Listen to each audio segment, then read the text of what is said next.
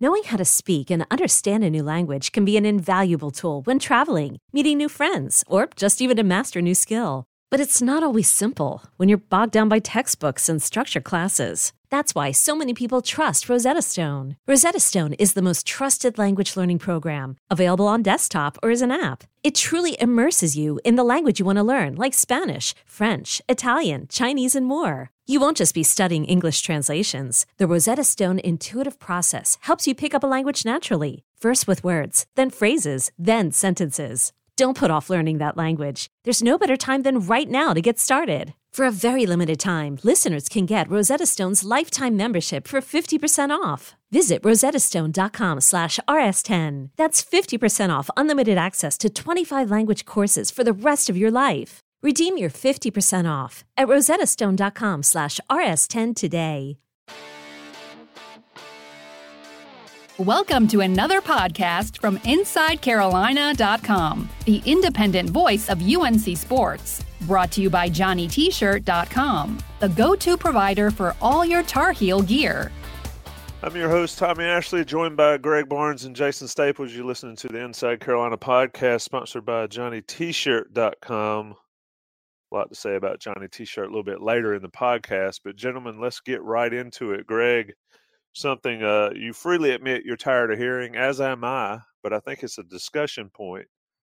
Obviously, all week, Carolina has been drilled to talk about the energy factor of the game and the fact that they lacked energy against Wake Forest and therefore they lost.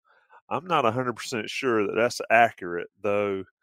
They'll face a team Saturday, tomorrow, if you're listening to this podcast on Friday, that'll bring it just as much, if not more, than Wake Forest brought a week ago. Your thoughts on Carolina talking that aspect of this pregame or leading up to this game up so much? Well, for one, if this team doesn't play with energy, like Mack Brown said on Monday, they're going to lose a lot of these games. The other aspect is if a team that has won 7 games in 3 years is not playing with a lot of energy, there's a lot of issues going on. Now, the good thing about them talking about energy all week long is it's no longer a discussion point. It's no longer, we took somebody lightly. From this point forward, it's been drilled into their head. If they need an example, if they want to use Wake Forest as an example for that, that's fine. There is no reason for that to occur the rest of the way. I do think Mack made a good point, although I don't think it's specific to energy. Earlier this week when he said, I guess it was Frank Broyles told him years ago, you better hope that you have more talent than half the teams on your roster or on your schedule, because there's going to be games when you don't come out and don't play your best. And if you want to have a successful season, you got to have more talent so you can win some of those games. I think that isn't 100% true. And that's one of the reasons the Alabamas and the Clemsons of the world are able to, I don't want to say sleepwalk, but they're able to play with their B game and still win a lot of these games. That doesn't mean they're not playing with energy, though. That means maybe they're not executing the way they need to be.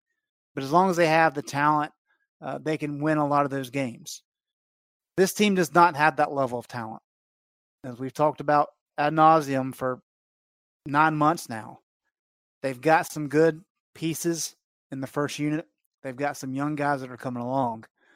But they have to play with max energy, max passion, and they have to execute to win a lot of these games.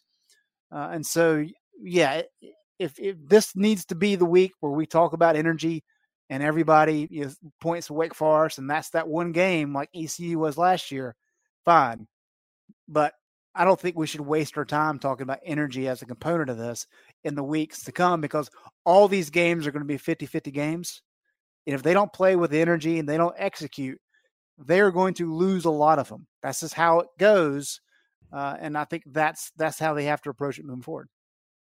Jason, fact of the matter is, it's tough to be on your A game every week. Like Greg said, you would think, sitting on the couch, you would think, hey, why can't they be ready to play 11, 12, 13 games a week? I don't understand it. I would, but explain that that's not all the case. And also, always the case, but also not only is that not always the case, that's not necessarily why they got punched in the teeth last week.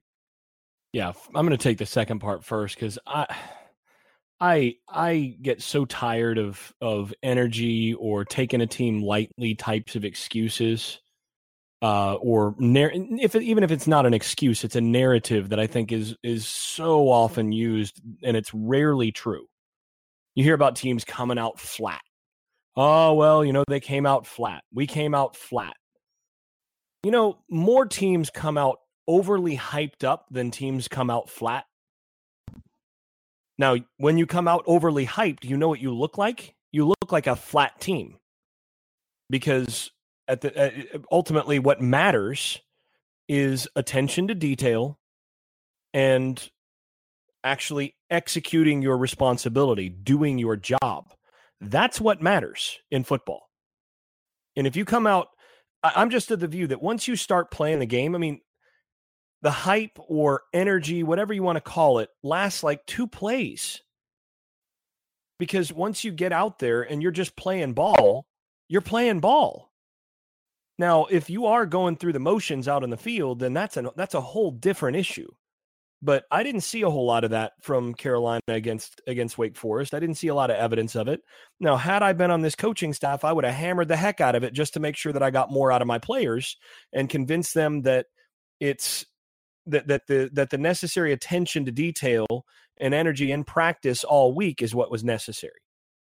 It's not about the energy in the game. Now, where I can buy it is if you, and this is where it's the reason that you don't get the A game every week is there's a good saying that you don't get, like, if you're a professional for something, if you're a professional athlete, you don't get paid for the games. Now, that's what you actually, like, that's on the paycheck. But you don't get paid to play in games. You get paid to practice. You get paid to be really, really focused and fixated on being great. And it's the practice that makes you prepared to actually play well in the games. The games are just the after effect of all that preparation. And that's true in college football as well. It's not, you win games with practice habits. Now, you can win a game, with a few lucky bounces, with, just coming out and things going right for you. Yeah, you can do that. But over the long haul, you win games with consistency in practice and with consistent attention to detail, with day in, day out, not tuning out, focusing on making sure you get this right so that when that happens in the game, it's second nature. You're not thinking, you're not doing the wrong thing, you're not reacting improperly. That's what, and the teams get better. Teams win games or lose games in practice. And that's where you can start to maybe say, okay, well, maybe they did have low energy the prior week. And this is where, Mack Brown had complained that week. He said, well, I feel like our energy is a little low. He had said early in the week he was not happy with the practices early in the week. And I think if anything, that's where the critique or where the energy thing comes in. It's not a matter of like, oh, they had a buzz on the sideline or whatever. Where I can buy it, and this is why it's so hard to bring your A game every day, every week, is, well, let me just ask this. How many people listening to this bring your A game to work every day? 0. How many people, yeah, exactly. How many people get there on a Monday or a Tuesday or a Wednesday or a Thursday or a Friday, and you are exactly the same level of razor sharp focus at work every day? If you are out there, I want to meet you. Actually, on second thought, I probably would rather not meet you, and your coworkers probably hate you. No, I mean, really, we all aspire to be that. But the reality is that, one night you've got a little extra homework, you've got a girlfriend problems, you've got, any number of things that may come up. And then the next day you didn't get enough sleep. You maybe had, just a little bit less food than you wanted, or maybe less ideal food than what you wanted. Maybe you're spending a little bit too much time with, some Gumby's or some other college food. And all of a sudden you come into practice and the level of focus is just a little less. And, the attention to detail is just a little less, and you're not getting all the reps. So when you're not getting those reps, well, it's easy to kind of tune out. Oh, and then where are you learning? Well, you're learning in the film room. When you're going over game plan, when you're watching film, when you're doing all that. And that's just another class. It's like being in class. Well, guys start to fade a little bit over the course of just a single film session, let alone multiple film sessions over the course of the week, multiple install sessions in the meeting room. It's really hard to stay completely focused through all of that. And the best teams are the ones that, well, first of all, they have better physical talent, but the ones that actually, your Alabamas of the world, one of the things that differentiates them from other teams that have great talent, aside from the fact that they have that much more talent than everybody else, but what differentiates them is they've created a culture where players hold one another accountable to stay focused on attention to detail. So as one guy's starting to fade in the film room, you see the other guy kind of slap him like, hey, pay attention, man, instead of pulling each other the wrong direction, right? That's when you've got the culture rolling in the right direction. The other thing is when you have enough talent on your roster, if a guy has a couple kind of less solid days in a row and maybe falls asleep in film session or something, you got another guy who can step up and take his reps, take his spot, and maybe he plays more that week. Well, then that guy is going to be a little bit more incentivized to make sure that he does his job just a little bit better every day. There's just a little bit of fear of losing your spot that is going to keep you moving. So that's another piece. But the reason that teams wind up having inconsistency week to week is you win games during the week, and it's just hard to bring it with championship level focus, with 100% focus Monday, Tuesday, Wednesday, and Thursday of every week. Before you even get to Saturday, you have to be really, really good in those days. That's what makes the difference.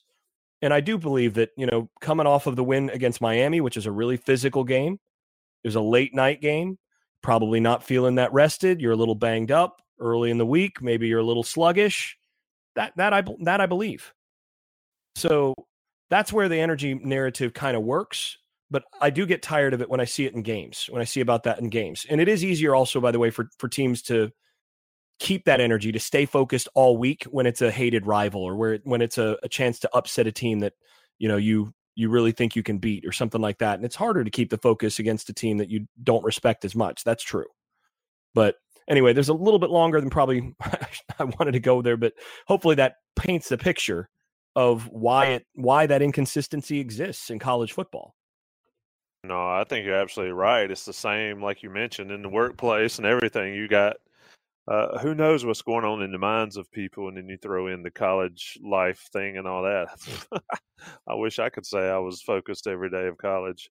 Greg, which goes back to another point Jason made in there, and Mack Brown really hit on that a lot in his post-practice pressers, talking about the senior leadership and losing guys that are seniors, that are players. Other people have to step up. He mentioned Sam Howell started to step up. Michael Carter's an energy guy or whatever. But I think people vastly underestimate the importance of upper class, especially senior leadership within a college program.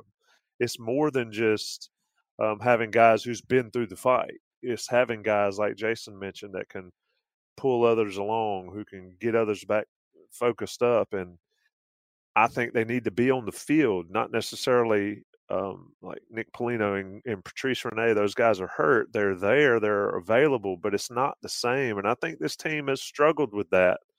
I think they struggled with it last week. I think it needs to be cured in a hurry going into Saturday at 3:30. Yeah, and that's one thing Aaron Crawford talked about after the game. He said, we have this great collection of leaders in the senior class. And then you go into this game, you don't have Strobridge, you don't have Renee, you don't have Polino, like you said. And all of a sudden you have these massive gaps, and where things had been spread out leadership-wise, especially on the field, they really found themselves in the hole early because they weren't able to adjust. And to me, that's really what I took away from Crawford's comments is like, man, we didn't do what we needed to do as leaders to kind of make sure we adjusted well enough to address those issues. And so I think that should be better this week because of that. It's interesting to me, Larry Fedora and, other coaches who are not as successful, don't have the resume of a Mack Brown, talk about, well, you got to have your player-led teams because coaches can only do so much. And fans hear that and say, it's the coach's fault. It's your responsibility. But Mack Brown says it, and everybody's like, oh, okay, it makes sense. That's just kind of how the world works. But it's exactly the case. And if you've got that leadership on the field, like you say, in practice is important for sure. And in the film room, certainly all of it's important.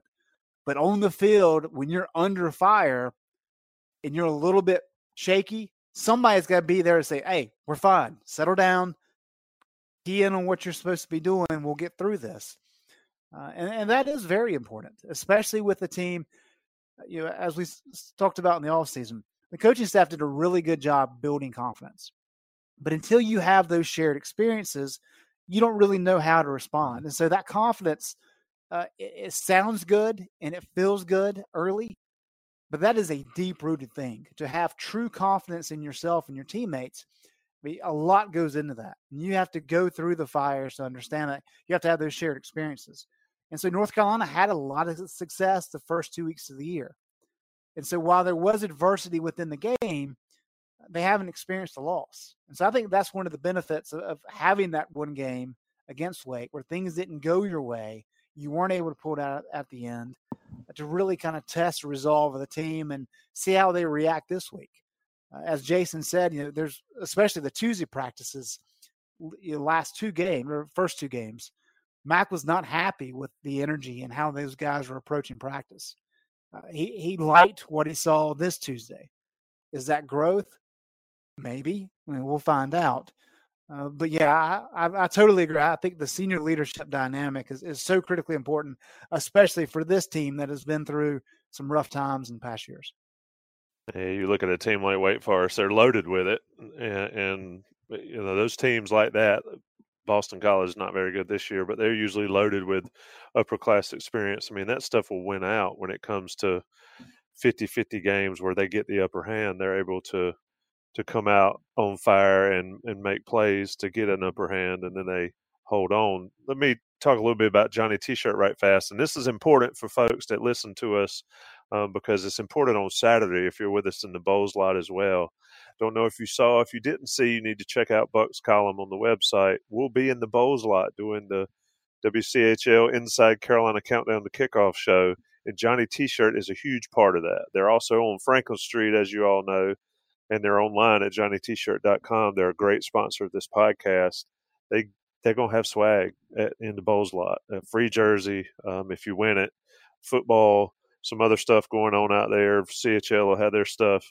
But JohnnyT-Shirt.com and Johnny T-Shirt on Franklin Street, if you have the wrong color for a Carolina football game, it is not their fault because they literally have everything you could imagine. JohnnyT-Shirt.com, Johnny T-Shirt on Franklin Street. And 10% off your Inside Carolina order if you're an Inside Carolina premium subscriber. Great folks. They do wonderful things for Inside Carolina. They do wonderful things for Carolina fans. Place to be to get your Carolina gear, Johnny T-Shirt and JohnnyT-Shirt.com. Jason, a lot of people say, why didn't Carolina start playing offense until the fourth quarter? I thought your breakdowns, your video breakdowns were excellent showing that. And I didn't see a lot of people open deep for Sam Howell whenever ESPN decided to show more than just a 10-yard chunk of the field. But, looking ahead, is it time to just let him sling it? And how difficult for him is it, do you think, to get back into that quote-unquote gunslinger mode where the first 3 games, to me, my uneducated eye, it looks like he's doing his best to protect the football, which is what the coaches have certainly asked him to do.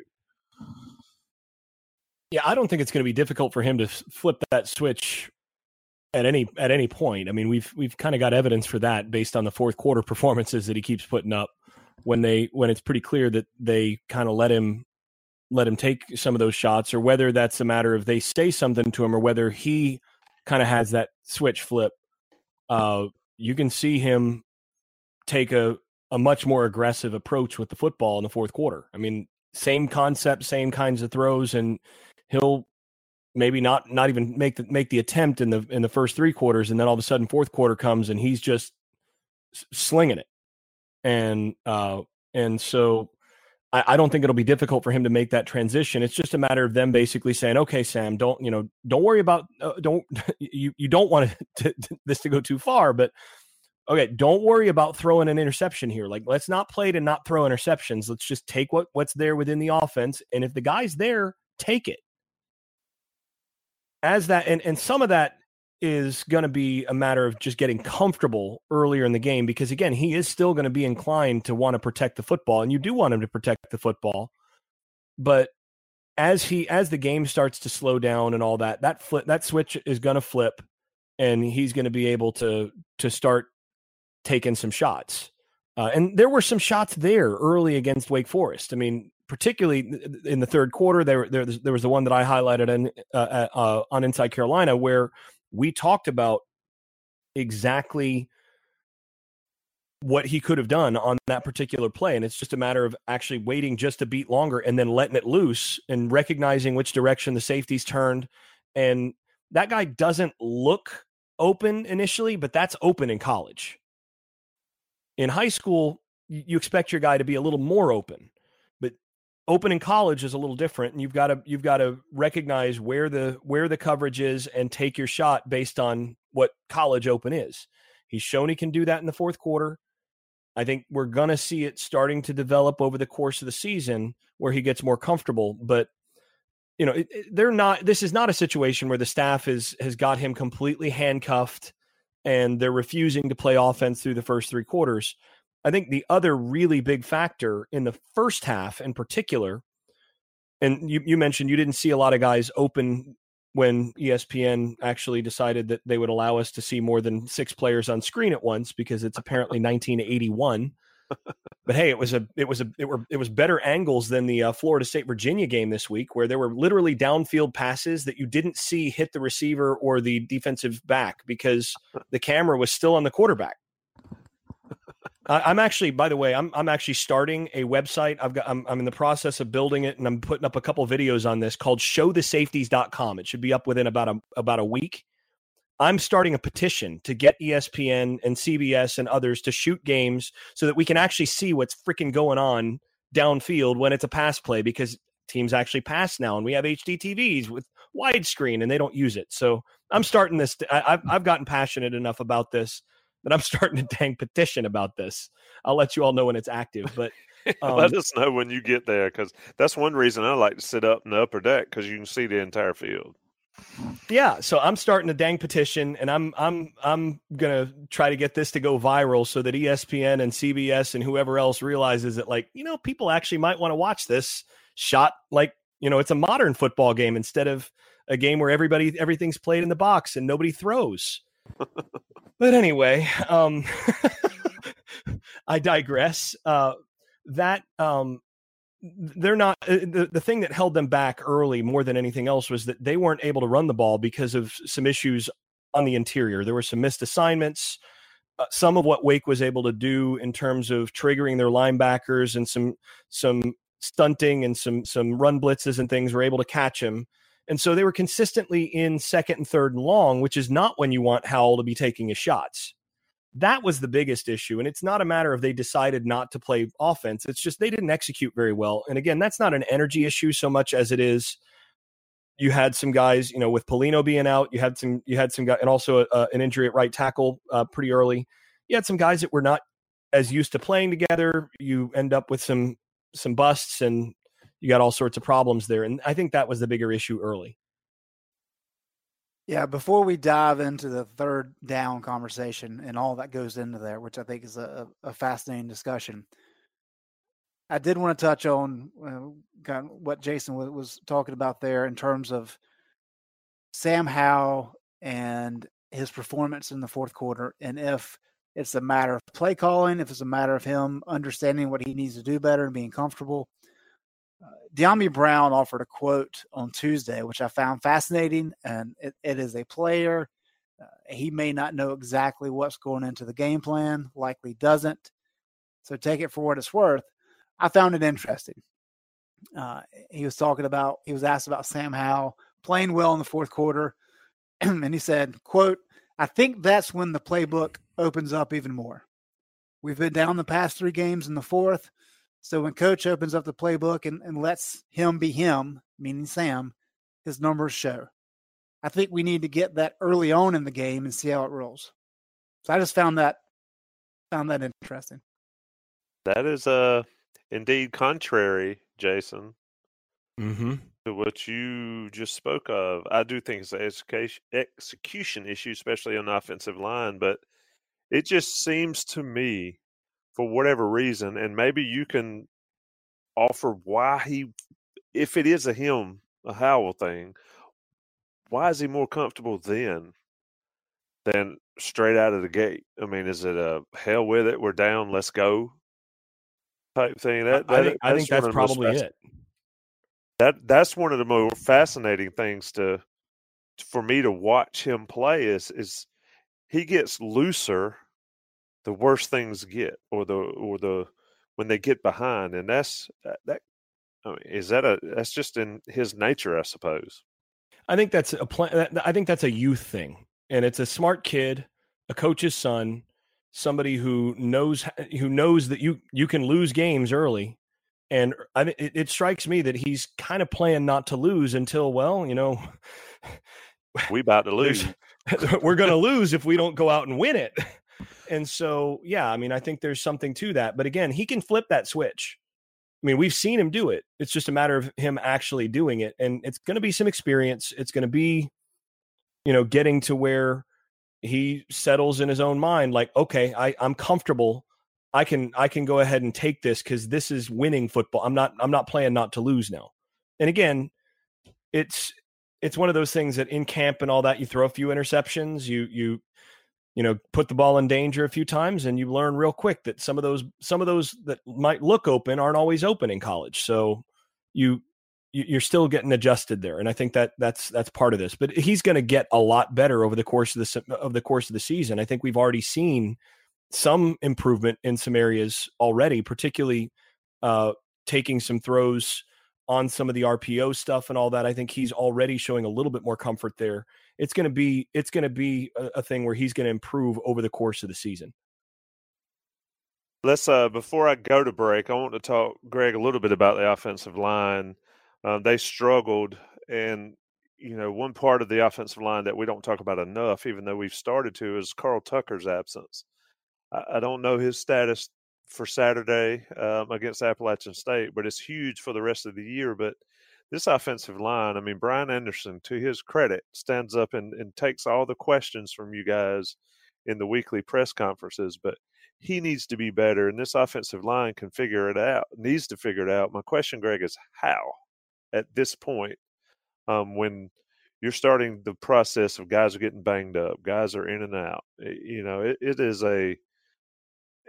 the year they were so good, nobody got hurt. And it's like never been that way ever. So this year, how does a youthful team, a guy like Charlie Heck, I mean, how does he pull it all together, cobble it all together for this offensive line to be coherent against App State and then down the road? Well, I think there's 2 aspects of it. And one thing that we heard in the offseason leading up to training camp was that Mack Brown and Stacy Searels wanted this offensive line to be tougher. They wanted them to be more physical. One thing we heard earlier this week, when we asked that exact question to Phil Longo, what did he say? The guys have to be more physical. I think it's kind of twofold. You have a lot of young guys up front playing. And so in terms of the technical side of things, they're still learning that in the heat of battle. You can rep it as much as you want in practice, but it's a little bit different when you're actually having to adjust for what the defense is doing in front of you. So you have the technical component, and sometimes you allow that to affect your physical play. Well, those are two different things. And so I think at a minimum, what UNC's offensive coaches want their linemen to do is be physical every single time. You're going to make some mistakes. That's going to happen. That's part of the learning curve. But what we don't want to do is you worried so much maybe about the technique aspect of it that you're not being physical, and then you're getting blown up. And I think more than anything, that's really kind of been the emphasis this week, is just trying to be more physical early to establish a run game. We've talked a lot about third down this week, and how when you're looking at 3rd and 9 as your average, there's only so many plays you can draw up in the dirt that's going to get you first downs. There's a reason that Larry Fedora, his goal for his offense, was to convert 25% of 3rd and longs. That's how tough it is. I mean, you're putting everything in the defense's favor, and it's just a tough down to convert if you're in 3rd and long that many times. So what happens is North Carolina the other night against Wake, on first down, of their 14 run plays, 8 picked up 2 yards or less. Only 3 of their pass plays on first down picked up 5 yards or more. So that tells us a couple things. Number one, the bubble screens weren't working for what Wake was doing. But more than anything, what it tells us is that Wake was controlling the line of scrimmage. They were more physical. They were taking advantage of not only the weakness that North Carolina showed at times, but some of the technique breakdowns. And when that happens and you're behind the chains from the get-go, you're going to have a really hard time, and that makes you look worse on 2nd and 3rd downs. And so I really think that's the critical component. If the guys can play with strength up front, even if they make an occasional mistake, but if they can consistently be strong at the point of attack, like they were for most of the game against South Carolina, especially their late. I mean, they look like the dominant line against South Carolina in the 4th quarter. We all talked about that. We haven't really seen that the last 2 games necessarily. So kind of get back to that. And a reminder, Brian Anderson played the 4th quarter against South Carolina. Yep. He was the center for both those 2 long drives. So if you can get back to that and play with that confidence and play with that physicality, that's going to give you some more opportunities on first down, which leads to more opportunities on 2nd. And then you get into 3rd and manageable. And all of a sudden, those 3rd and manageables, you're converting a lot more. That keeps you on the field longer, and you start to get some rhythm, and those things snowball. Jason, that's it right there. And that's what I don't understand is why the digression and granted, we're just 3 games in, it's a long year, but why the digression from South Carolina, Miami, they were good late against Miami, but then against Wake Forest, it just the wheels came off until the 4th quarter again. I mean, we talk about confidence, gaining confidence. That offensive line against South Carolina should have been over the moon. Or were they too far over the moon and read too many press clippings or felt too good about themselves? I mean, what do you see that's going on? Because it's like the first 3 games of the season have been a microcosm of many seasons past. Well, I mean, the first thing is that it's not the same offensive line that was out there against South Carolina. I mean, is that the issue? In the 4th quarter, I think that's part of the issue. Yeah, I think that's part of the issue. I mean, you look at 3 quarters against Wake were with two of the guys that were in there against South Carolina for the majority of that game that were off the field. You're looking at 3/5 of the same line. And the thing about an offensive line is the more continuity you get, the better the group works as a unit. And right now, I mean, you're in a different system, although the system is not that different in terms of what they're asking them to do up front from what Fedora would ask them to do. I mean, inside zone is inside zone. You can emphasize different things a little bit differently, but you still assignments don't really change that much. But you still have to get comfortable with the guy next to you. And our very own Mike Ingersoll likes to talk about how it takes nearly 200 snaps of real game time being next to a guy before you're really comfortable working in unison with that guy. And I think that's a big part of it. I think if you look at the struggles that they had against Wake Forest, it was less when you had guys getting their hands on guys that they were getting physically whipped. It was much more that Wake would stunt and a guy who was slanting across the face of one guy wouldn't get picked up by the next guy. You wouldn't see it get properly passed off, or you'd see a puller who would who would come down the line not quite tight enough and let somebody cross his face and spill the ball carrier to the outside. It's those little things in terms of attention to detail. And some of that was happening with the guys that had not been out there. And some of it was happening, I think, with guys that were next to guys who had not been out there. And I think that's also a factor that I look at it and I go, yeah, I mean, this is not a matter of them getting physically whipped. This is a matter of a little bit of a lack of attention to detail in terms of assignment soundness, a little bit of a lack of attention to detail in terms of technique in certain cases. You know, when you're coming down as a puller and you're leaving 1.5 yards instead of about 0.5 yard between you and the line of scrimmage, and you're letting that guy cross your face and spill it, that's attention to detail. To me, it was more that, although I did think that they got passive, but I think part of that is when you start missing assignments or when you're unsure of yourself, you don't play fast, you don't play physical. And why not just stick the smart in there too? Because, you know, we can, Oh, Lord. I couldn't resist, but you know, that to me is where the offensive line has the majority of its problems. Yes, I would love to see them be more physical, but first and foremost, you have to be assignment sound and technique sound. And as you get confidence in that, then the physicality, I think, starts to come. And I think that's kind of the thing that we saw against Wake that was more of an issue. Against Miami, I think you could say it was a little bit more physicality at times because there were times where they just got beat. But Wake, I thought more of it was assignments and technique. Great points, all but one. I'm going to take a short break, come back. We're going to get into the game plan portion of the podcast, but we'll be right back after this break.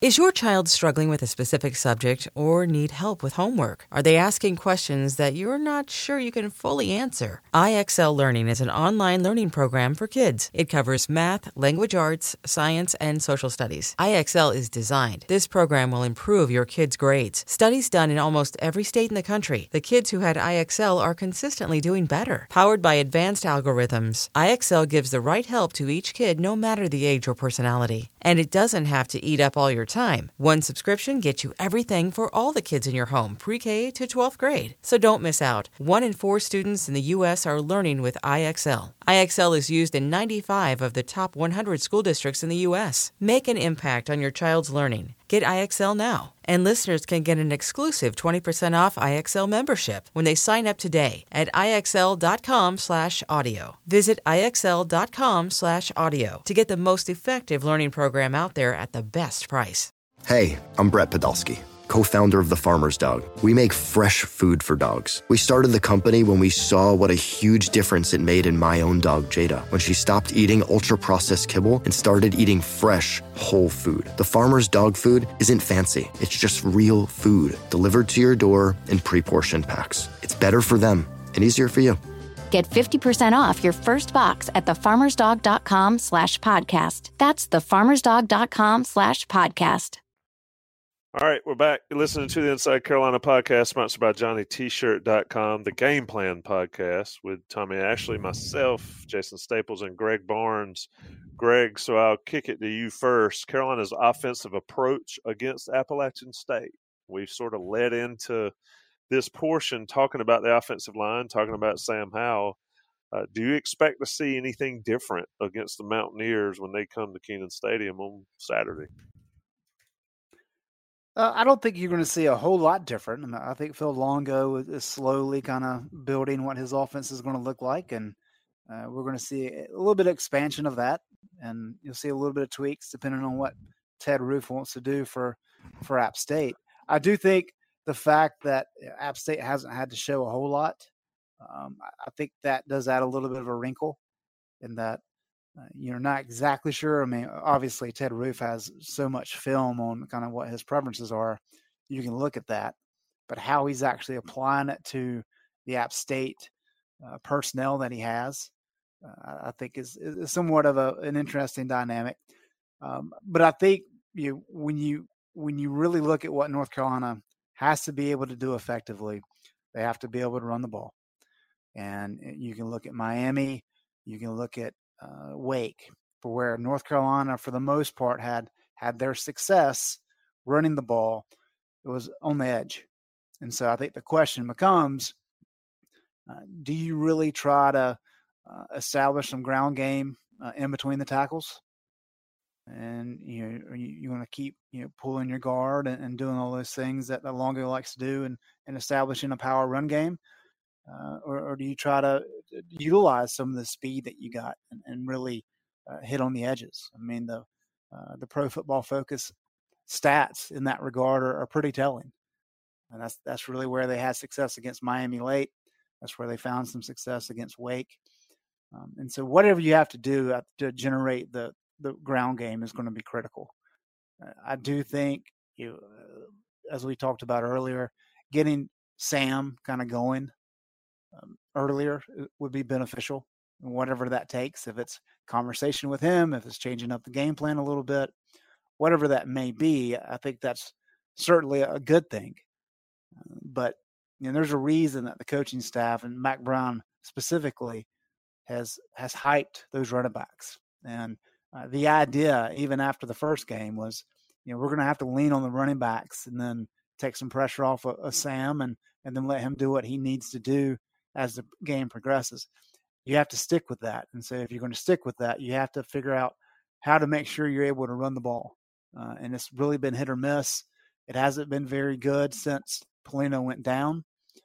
And whether it's the physicality, whether it's simply guys getting used to each other and the technique involved, like Jason said, whatever it is, you've got to get that ironed out, because that's going to be a key component on Saturday. Jason, we talked last week about how they would pound the ball early and want to exert their will onto a smallish Wake Forest defensive line. Well, I would think that Appalachian State falls in that same category. So my question is, A, do they actually attempt to do that? Because I don't think they did that right out of the gate against Wake. And also, how much will Ted Roof implement what Wake Forest did last week? Or is Ted Roof just going to Ted Roof against Carolina's offense on Saturday? I mean, I think you are who you are. I mean, you can't install a totally different defense than what you already run.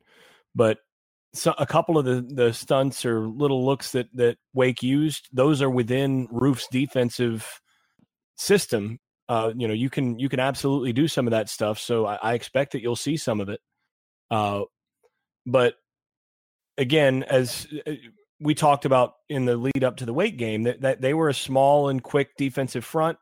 Their objective was going to be to give Carolina some difficulty with quickness, and they did. And that's what App State brings. I mean, their nose tackles are 270. That's not very big in a 3-4 system. Their outside linebackers are 215. In a 3-4, that's small. So what you have to prepare yourself for is basically, you're fighting bees. Basically, you have to find a way to get your hands on these guys, because if you can do that, you can win. But the issue is making sure that you don't wind up trying to block a guy who's quick and then not laying a hand on him, and you got 2-3 guys hitting your ball carrier. And that's whatever you feel is your bread and butter, to be able to get hands on people and be able to move them just a little bit, whether that's like what you were saying, Greg, whether you want to maybe use some outside zone, whether you want to use some concepts that don't require a whole lot of pulling or mobility from your offensive line against a really quick front. Maybe that's what you do. Or, maybe you just rep what you really believe in, which is some of that power stuff. Maybe you just rep it and make sure that you're getting it right this week. Either way, you've got to be able to run the football against this team. That said, I mean, they did give up 40 plus points against Charlotte. And looking at the numbers, Charlotte's quarterback was 20 of 31 for 296 yards, 4 touchdowns and a pick. Now, App State still won that game 56-41, but they did give up some yardage. So, in the same way that App's going to be studying that Wake tape, I can promise you that Carolina is going to be looking at what Charlotte did last week and saying, our athletes are better than they got on offense. How much of this stuff can we do that gave them problems? And I think a lot of that, again, looking at the numbers and looking at how that game transpired, I think a lot of that is because App is replacing a lot in the secondary. They were really good against the pass last year. And this year, I think they're a little green back there. They've got some quickness and they've got some athletes back there. I mean, they are really athletic for a Sun Belt team in particular. I mean, they are as athletic as some of the teams in the ACC in terms of how quick they are, how fast they move.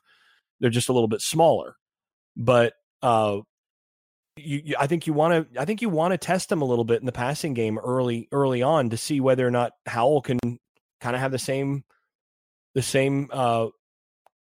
production as Charlotte did in the passing game. Because I mean, you've got to think that if they gave up that kind of yardage there, and they gave up 63% and 1 touchdown to East Tennessee State's quarterback as well, although they only gave up 7 in that game.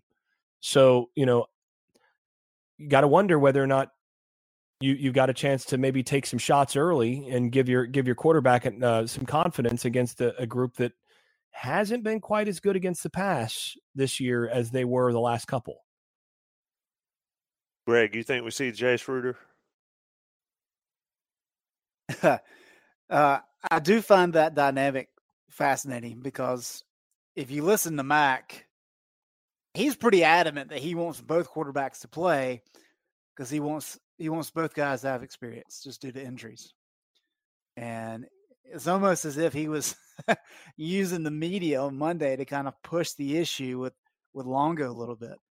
And Longo, of course, said it's very, very situational, which I get. And the fact, really, what they were trying to do against Wake is just give Sam a breather and let him kind of watch how things were working out from the sideline, just to give him a different perspective. Whether or not that's entirely true, who knows? I think Jace brings a unique skill set, and I think he has a good enough arm. I mean, clearly, the coaching staff thinks he does, even though he really just kind of ran the ball the two series he was in. I know he threw the pass, but I think it's a good way to mix things up. And I think if you're struggling to run the ball, that's a good way to, not a big fan of the Wildcat idea, but if you want to have a few design run plays for him to try to get things going, kind of get the offense moving, I don't think there's anything wrong with that. Somebody on the message board made note of this, and I think it's accurate. But there've been a couple plays where Hal kind of scrambles when he shouldn't, and it's almost as if when he was in high school he could scramble on that play and pick up a first down, no problem. At this level, that's not going to work. And so part of that is the learning process. But he's a passing quarterback who has the ability to run some. I think Ruder truly is a dual threat quarterback. And so it just gives you kind of a different look.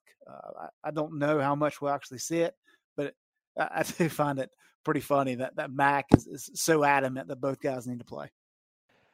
Yeah, you know what Buck always says, and I thought that Ruder looked pretty good. I mean, I think it's different to, and Jason, your opinion on this, it's different to put one in when the other's struggling than playing two quarterbacks.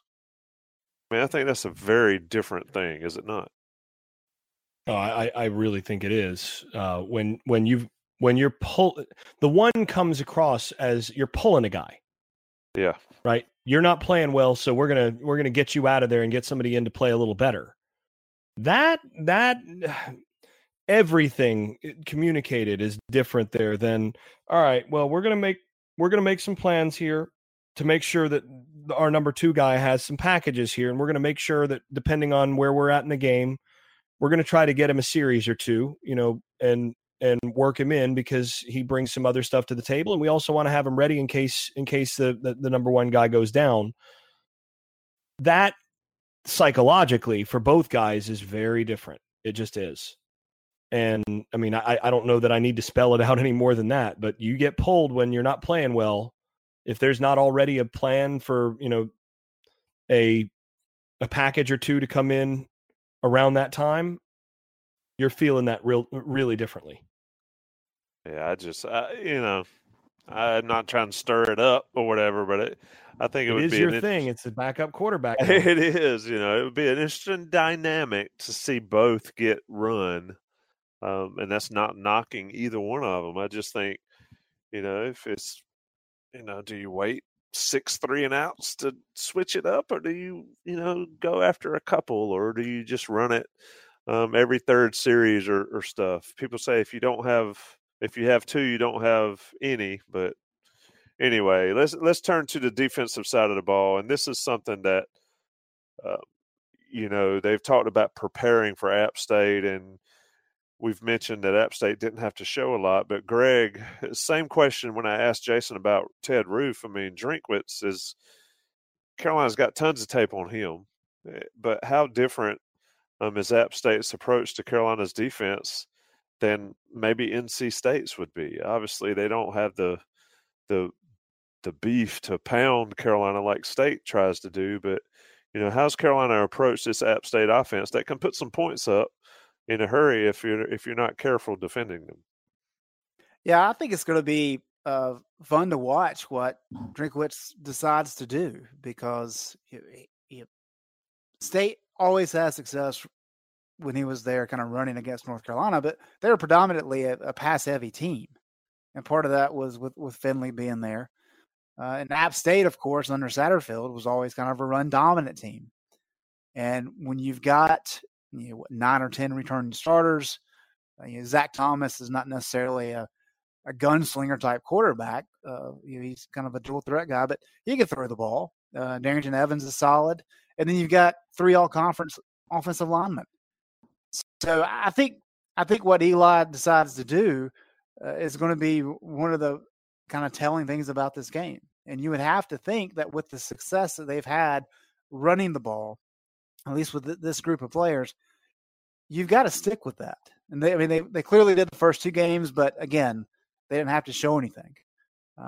So I think you'll see them try to establish the run, but also have plenty of plays in there where they can go with the pass. And we'll get to see kind of a more enhanced playbook. How much that looks like what NC State did, we'll have to see. Jay Bateman seemed pretty clear that we didn't see anything. It was all vanilla first 2 games. So we've been watching a lot of NC State film, which makes sense. So what Eli decides to do in terms of, does he go full? That's kind of what he does. Does he mix it up because of this personnel grouping that he has? That's going to be interesting to me. And then, of course, from the North Carolina standpoint, we saw the impact of not having Jason Strowbridge on Friday night. And I think part of that, too, was in talking with some of the players after the game. They had some specific things in mind for Strowbridge and kind of lining him up over one of the tackles they thought they could take advantage of.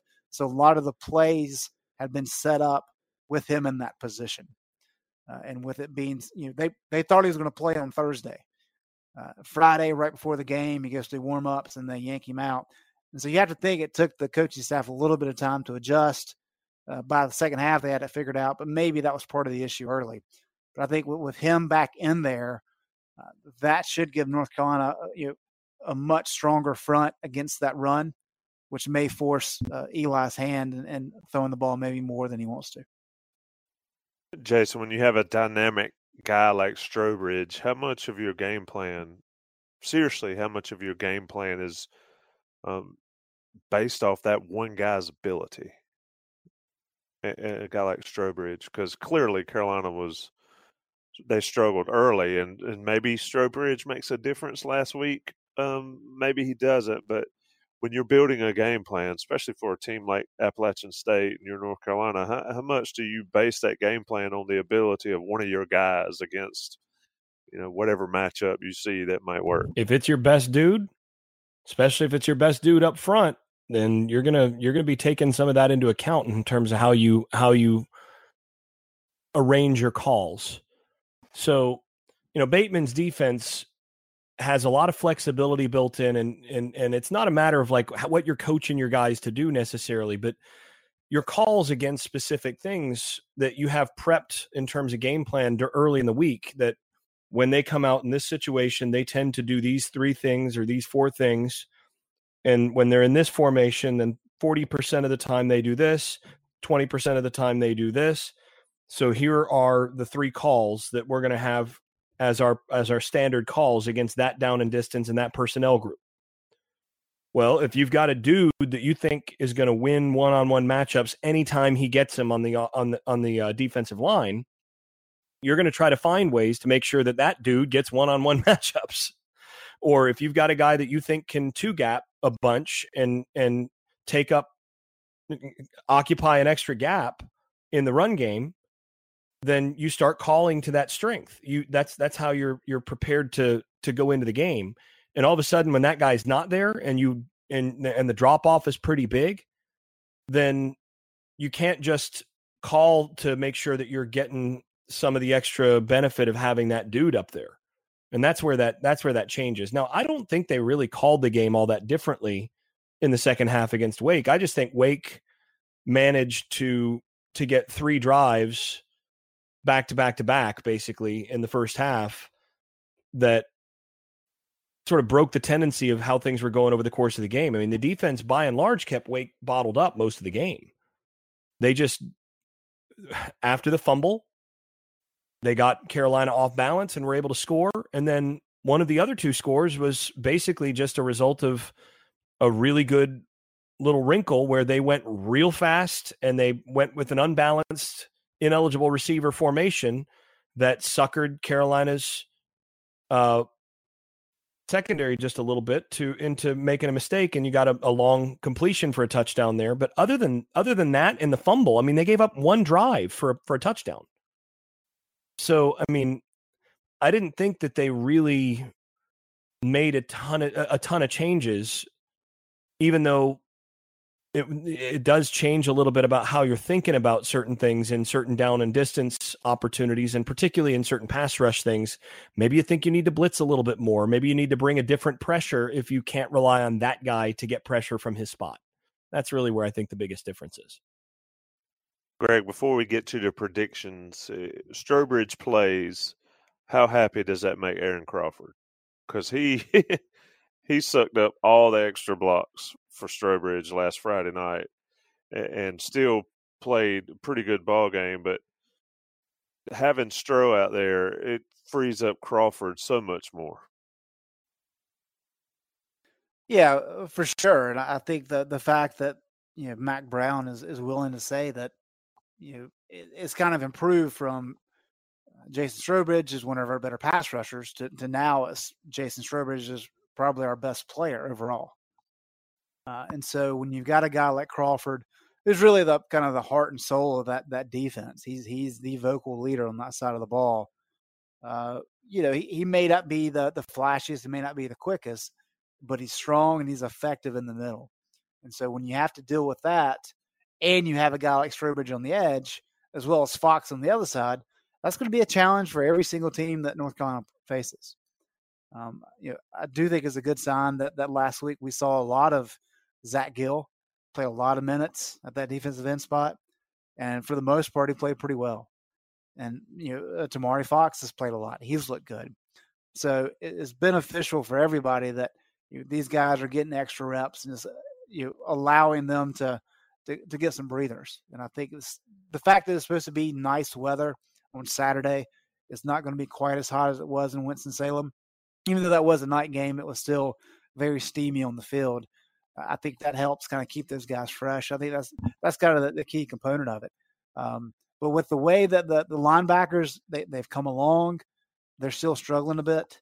I think you've got to have that defensive front, at least along the line, be steady and solid and let them do the bulk of the work. And that frees up those linebackers to be able to make some plays without having as much pressure on them when that line gets shifted back into that second level.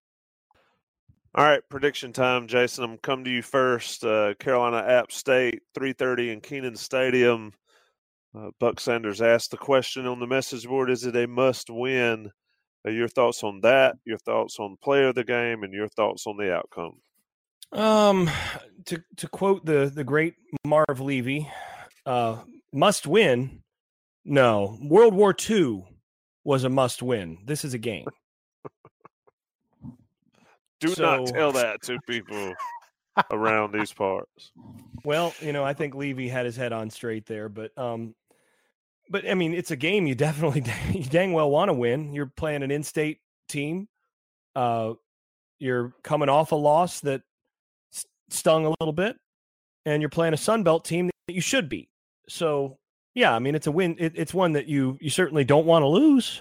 But, I mean, what game do you want to lose? I mean, I guess you're taking Clemson as a probable loss, and maybe you don't regard that in the same realm because that's a team that you expect to lose to. So, yeah, I mean, other than that, yeah, I guess it's a game. It's just like all the other games. You want to win it. As far as my predictions, my thoughts on this, I mean, I think the biggest thing is, can Carolina find a way to control the line of scrimmage on both sides, which they should be able to do in this game. And that's one of the big differences between Drinkwitz's offenses at North Carolina State, where they've had some dudes on the offensive line, and they've had some really good offensive lines and defensive lines of late. And they've, by and large, controlled the line of scrimmage when they've played North Carolina in those wins. And that's why they've won the game. I don't think that App has that big of that advantage up front, and Carolina needs to make sure that they win up front. If they win up front, I think they win the game. I think they do win sufficiently up front, but I think this is an uncomfortably close game. I do like what I've seen in terms of the matchup between Howell and the Carolina passing game against App State's secondary, which has struggled a little bit so far this year. And I think that's the other factor. So I'm going to go with North Carolina winning this game. Let's say 38-34. Is that a shootout, Greg? Yeah, I don't think I'll get quite that high, but it's hard to disagree with anything Jason said there. I do find the must-win game component of this particular game. It's got some teeth to it. I'm typically a person that if it's not a conference game, you can't say it's a must-win game. And this is a non-conference game that matters a lot in the state. But in terms of what North Carolina wants to accomplish in terms of playing and competing for the Coastal title so they can get to the ACC championship game, this game does not matter whatsoever. However, North Carolina has lost 8 straight games in state opponents. This would be 9 if they were to lose this game. That is not a good look for the flagship university of this state. The other aspect, too, is I had North Carolina at 0-2 to start the year. And so if North Carolina were to lose this game, you lose all of that momentum. You lose all of that energy and hype that you had built up by knocking off South Carolina and Miami, because most likely you're going to be on a 3-game losing streak and sitting at 2-3 going into October with Clemson coming up. So I'm hesitant to say that it is a must-win game. I think it is a much more important game than I had assumed it would be, just from that standpoint in terms of continuing the trend. But I do think this is a game. I was a big Scott Satterfield fan. He was always able to get his teams up for these types of games. I think the team will be ready to play. And we talked about energy at the very beginning. If North Carolina matches that intensity that App State brings, North Carolina wins this game. I don't think there's any doubt in my mind that happens. The problem is if App State plays with greater sense of urgency, more energy, if you want to call it that, then it becomes very interesting. But I've got North Carolina winning this one. I don't have it quite as high of a scoring game as Jason said, just because I've been really impressed with what Jay Bateman has done. And I just have a hard time seeing App State score quite that many points. But I've got North Carolina winning this one in a tight affair. I think Carolina probably scores late, to kind of push the scoring margin a little bit further apart. But I've got North Carolina winning this one 31-24. Pretty similar to where I had it. When I was looking at the season thus far, if there was a game Carolina could lose and it not be that huge a deal, I think it was last Friday night. Now, it's made a lot of people upset to lose to Wake Forest, but I felt like they had to beat they really needed to beat South Carolina, because South Carolina recruits against Carolina. They bark all the time. Carolina needed to win that. Miami's in the Coastal. You need to get the Coastal win to get the tiebreaker down the road. Wake Forest, it'd be nice to beat Wake Forest. The two Wake Forest fans in my life had something to say about it on Monday. But other than that, maybe it was a wake-up call. This is a game, for reasons you mentioned, Greg, that Carolina has got to win.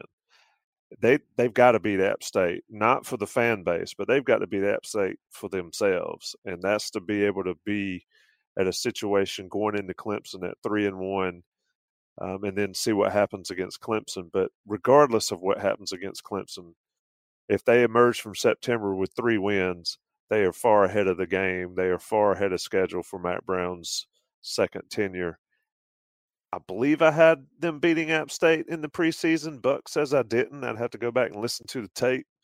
But at any rate, I'm going to go Carolina 33, App State 21. I see some sort of play. I don't know if you guys remember East Carolina and Carolina in Kenan Stadium back in maybe 2000, 2001-ish, where East Carolina had a breakaway touchdown on a kickoff return or a punt return, and somebody for Carolina punched it out. It ended up being a touchback and kind of broke the Pirate spirit. I see a similar type game for App State. May change my mind in the Bowls lot. We'll see. That's 2 days away. Hang on, Tommy. I want to make sure this is not a peer pressure situation, is it? Because you leaned on that crutch pretty hard early in the week. Me and Jason changed your mind about the Wake game. No, because I'm pretty sure I picked Carolina in the preseason in this game. I had them losing to Wake, and that's where y'all got me. Y'all suckered me into believing the hype, and it's y'all's fault that I missed one thus far this season. You're right. This is my own free will and volition. I'm picking Carolina 33-21 over App State on Kenan. If I change it in the Bowls lot, then you can slap me upside the head, because we'll all be out there on Saturday. I hope listeners will be out there and join us in the Bowls lot. 12:30. Countdown to kickoff show with Inside Carolina and Ron Stutz. Inside Carolina's hour is at 1:30 to 2:30, but we'll be there the whole time. Jason and Greg, we'll miss you Saturday, Jason. I wish I could be there. We will certainly talk again soon. Greg, I'll see you on Saturday. Sounds good. Thanks for listening to another podcast from InsideCarolina.com. Brought to you by JohnnyT-shirt.com. Where to go for your next Tar Heel gear purchase.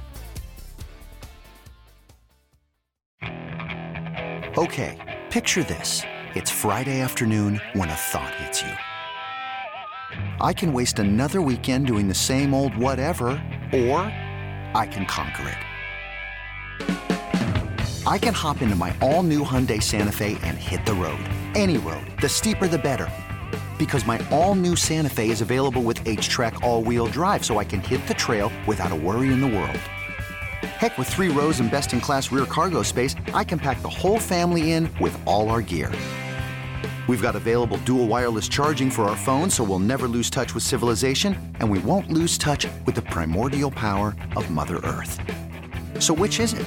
Waste the weekend or do something a little more epic? And conquer it in the all-new Hyundai Santa Fe. Visit HyundaiUSA.com or call 562-314-4603 for more details. Hyundai, there's joy in every journey.